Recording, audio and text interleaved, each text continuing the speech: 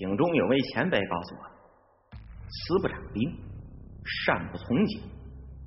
好人当不了警察，因为善良在作奸犯科的人看来是一种可笑的懦弱。我很不幸，我不是一善良也不是一懦弱的人。那些千奇百怪的犯罪，形形色色的罪犯成了我生活的一部分。我不得不像他们一样思考，不得不像他们一样行事，因为我无时无刻都在绞尽脑汁的想着如何抓住他们。我叫余罪，我是刑警，这是我的故事，一个迷茫、困惑、冲动、激烈的故事。欢迎收听小说《余罪》，作者常书心，演播呆小董。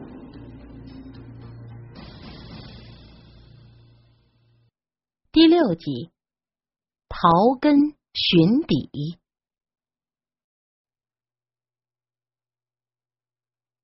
这些小动作落在许平秋眼中岂能逃过？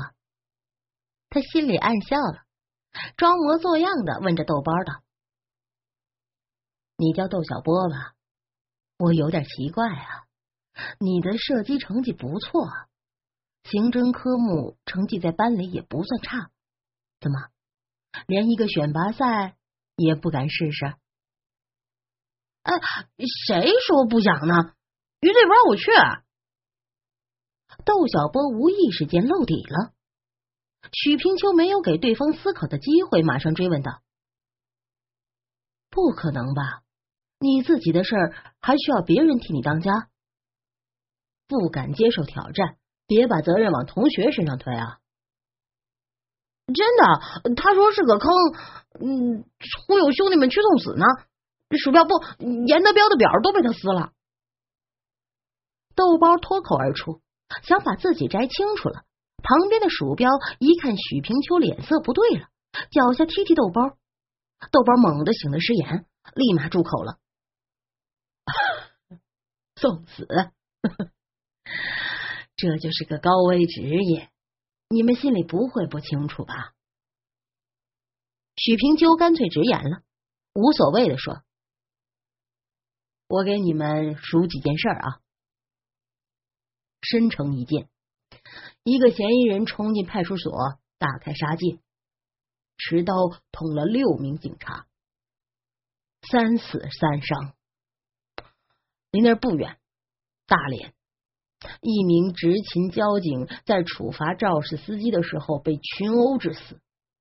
还有在咱们省朔州市，反扒队抓偷钱包的，被人捅了一刀，一刀致命。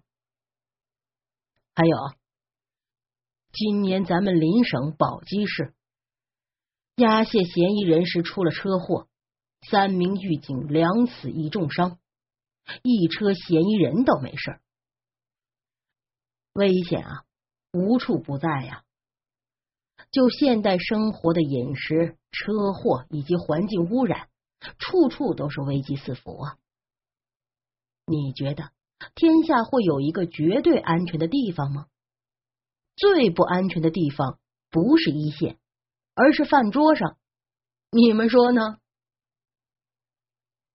这么解释危险，倒有点觉得可笑了。几名学员都笑了。许平秋看气氛不错了，续道：“危险青睐的可都是胆小鬼，这叫越怕死，死得越快。不过我看你们俩不像啊。”“当然不像了，怕的就不当刑警了。”豆包拍着胸脯，自然不愿被人小瞧了去。“不是不像，是根本就不屑。我们班这群哥们哪个不是贼胆大？”鼠标也道：“真要说胆子大，这帮警校的男生还真是异于同龄人。”两人一说，台下几位也附和着。许平秋解释到了：“这就是了，我也是这所学校毕业的，咱们学校随便拉出去几个，素质都要高过普通人啊。哎，对了，这名叫余罪的同学可有点胆小啊，这人的名字怎么这么怪啊？像是自言自语。余罪是个法律上的概念，意指隐瞒未交代的罪行，可姓余名罪就听着有点怪异了。听着此言，鼠标嘿嘿笑道：“他是有点怪哈。你们也觉得他很怪？”许平秋回头问那几位学员。这一问啊，倒是把新仇旧恨都勾起来了。那个叫一敏的女生，那位上午被余罪评价的惨不忍睹的那个，咬牙切齿的道：“你就是一贱人，连女生都欺负。”是吗？太过分了。许平秋感觉到要接触到资料上无法触及的层面了，同仇敌忾的说，不经意间已经和在座的几位站到了同一阵线上了。不是一般过分，过分大了。又一位男生爆料了，看来众怒难犯，齐力声讨余罪这位睚眦必报的小人了。另一位女生说：“你一句话说的难听，他能回骂你10句，一点风度都没有。”又一个男生说道：“这人奸诈的全身流坏水，跟人打赌打牌从来没输过，你欠他几10块钱，他那死皮赖脸追在后背一直要，上厕所都不放过。”又有一位说的更凶了：“这家伙能犯的错，能违的纪，抽烟、打架、酗酒，训练课、逃课、考试作弊，一样都没落下，整个一个害群之马。刑侦专业这一个班，年年的优秀都被抹，就是他的功劳。”更猛的是一敏，看来对余罪怨念颇深，絮絮叨叨说了一大堆余罪的坏话，从给女生取恶心的绰号，到给全班荣誉抹黑，整个就一十恶不赦，罪大恶极。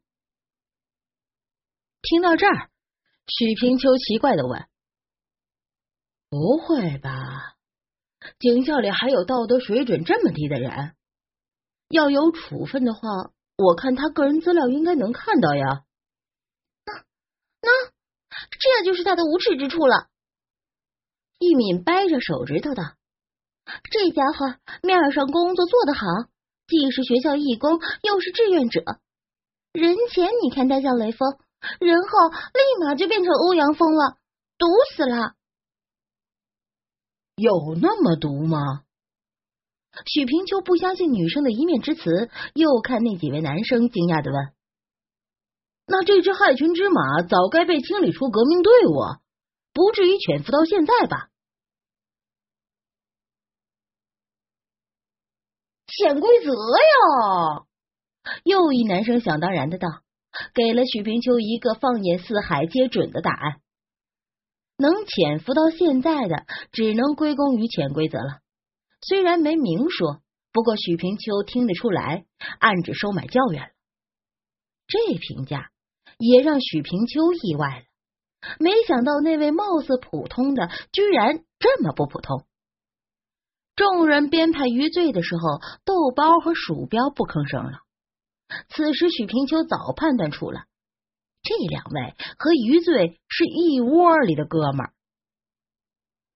他笑着问：“严德彪、窦小波，怎么你那二位没有评价呢？他们讲的是事实吗？”那个有点贱，但没我那么贱啊。鼠标嬉皮笑脸，好歹给哥们说了句好话。豆包也不好意思的道：“不至于夸张成这样吧？还用这么多形容词，太不客观了。”两人指反方了，不过再维护也说的不那么理直气壮。许平秋听出来了，鼠标和豆包这两位是兄弟情深，原则靠边。剩下的若干位怕是深受其害了。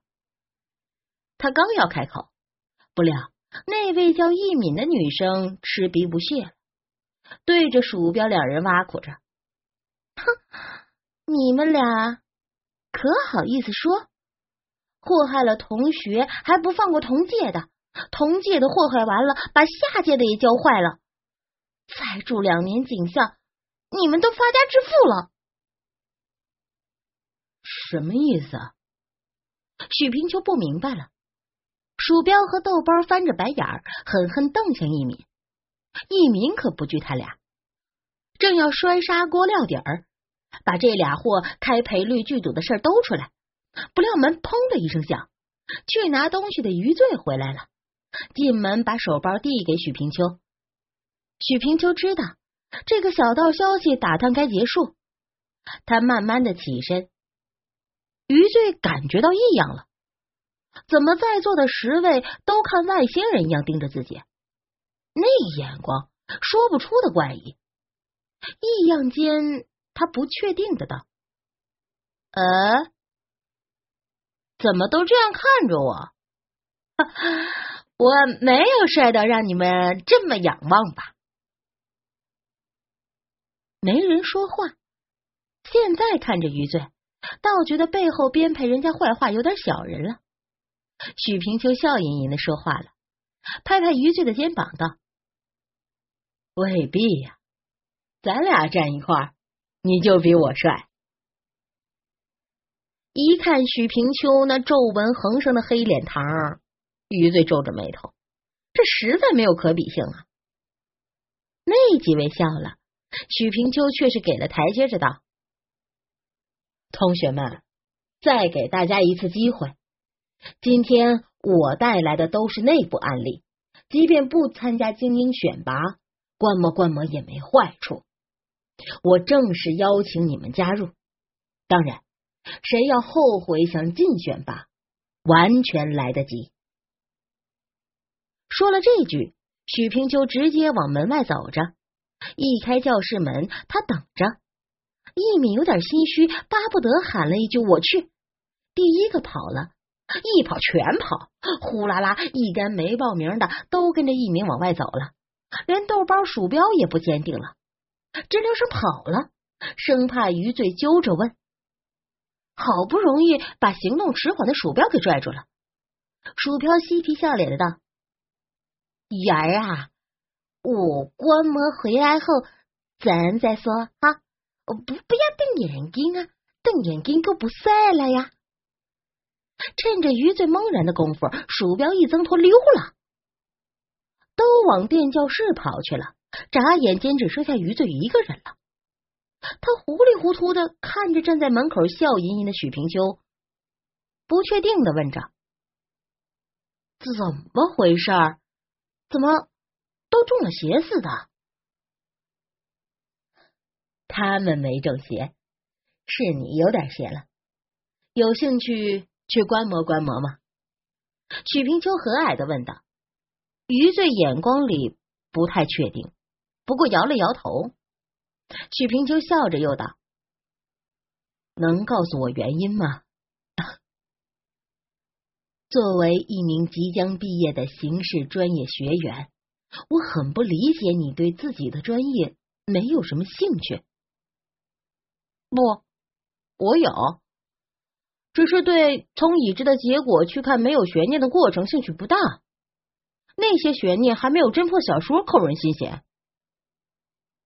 余罪正色道。这句话让许平秋沉默了片刻，才明白其中的意思。没错，自己带来的是刑侦处干的几件漂亮的案子。坦白的说，他对这些用于对外宣传的例子兴趣也不大，表面工作而已。只是他有点奇怪，这样的话似乎不该从这个还没有接触过案子的学员口中说出来。有点意思。等你将来当了刑警，会有很多满足你兴趣的悬念，就怕你一辈子都找不到正确答案。许平秋若有所思地说了这句话，余罪的眼睛闪烁着迷茫和不解。他不待这个菜鸟出口提问，轻轻地掩上门走了。余罪本来想着，这位惯于鼓动菜鸟们跳坑的老井一定是邀他过去的，不料一句莫名其妙之后就离开了，让他有点意外。他坐下来，咂摸着这位老坑的话。在他这个年纪，恐怕读不懂这位一脸忧国忧民的老警察。此时更清晰的是，偌大的教室唯余他一人。在他心里油然而生出一种被忽视的怅然，怅然中似乎还带着几分失落。